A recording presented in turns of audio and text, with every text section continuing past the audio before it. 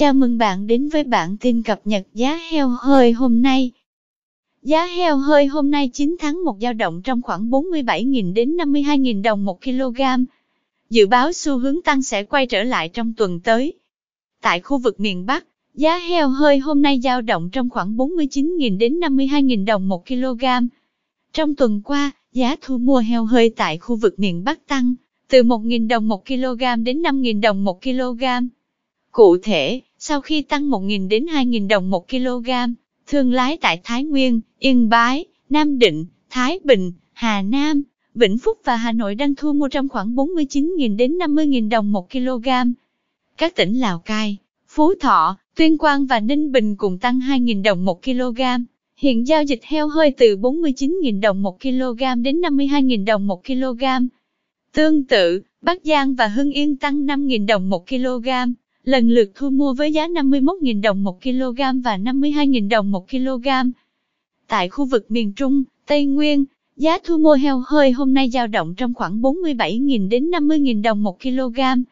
Thị trường heo hơi tại khu vực miền Trung, Tây Nguyên tăng 1.000 đến 2.000 đồng 1 kg trong tuần qua. Theo đó, các tỉnh Nghệ An, Quảng Bình và Lâm Đồng nhích nhẹ một giá, hiện đang thu mua tương ứng là 48.000 đồng 1 kg và 49.000 đồng 1 kg. Thương lái tại tỉnh Thanh Hóa đang giao dịch heo hơi với ngưỡng cao nhất khu vực là 50.000 đồng 1 kg, tăng 2.000 đồng 1 kg so với cuối tuần trước. Tại khu vực miền Nam, thị trường heo hơi thu mua hôm nay dao động trong khoảng 47.000 đến 51.000 đồng 1 kg.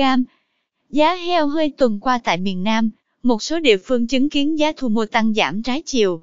Trong đó, tỉnh Long An hạ nhẹ một giá xuống còn 47.000 đồng 1 kg. Ở chiều ngược lại, các tỉnh Vĩnh Long, An Giang, Vũng Tàu và Tây Ninh cùng tăng 1.000 đồng 1 kg lên khoảng 48.000 đến 49.000 đồng 1 kg. Hai tỉnh Bình Dương và Bến Tre đang cùng thu mua chung giá 49.000 đồng 1 kg, sau khi tăng 2.000 đồng 1 kg. Tỉnh Đồng Nai cũng điều chỉnh tăng 3.000 đồng 1 kg lên mức 51.000 đồng 1 kg, cao nhất khu vực. Cảm ơn bạn đã theo dõi bản tin cập nhật giá heo hơi hôm nay. Chúc bà con chăn nuôi một ngày mới tốt lành.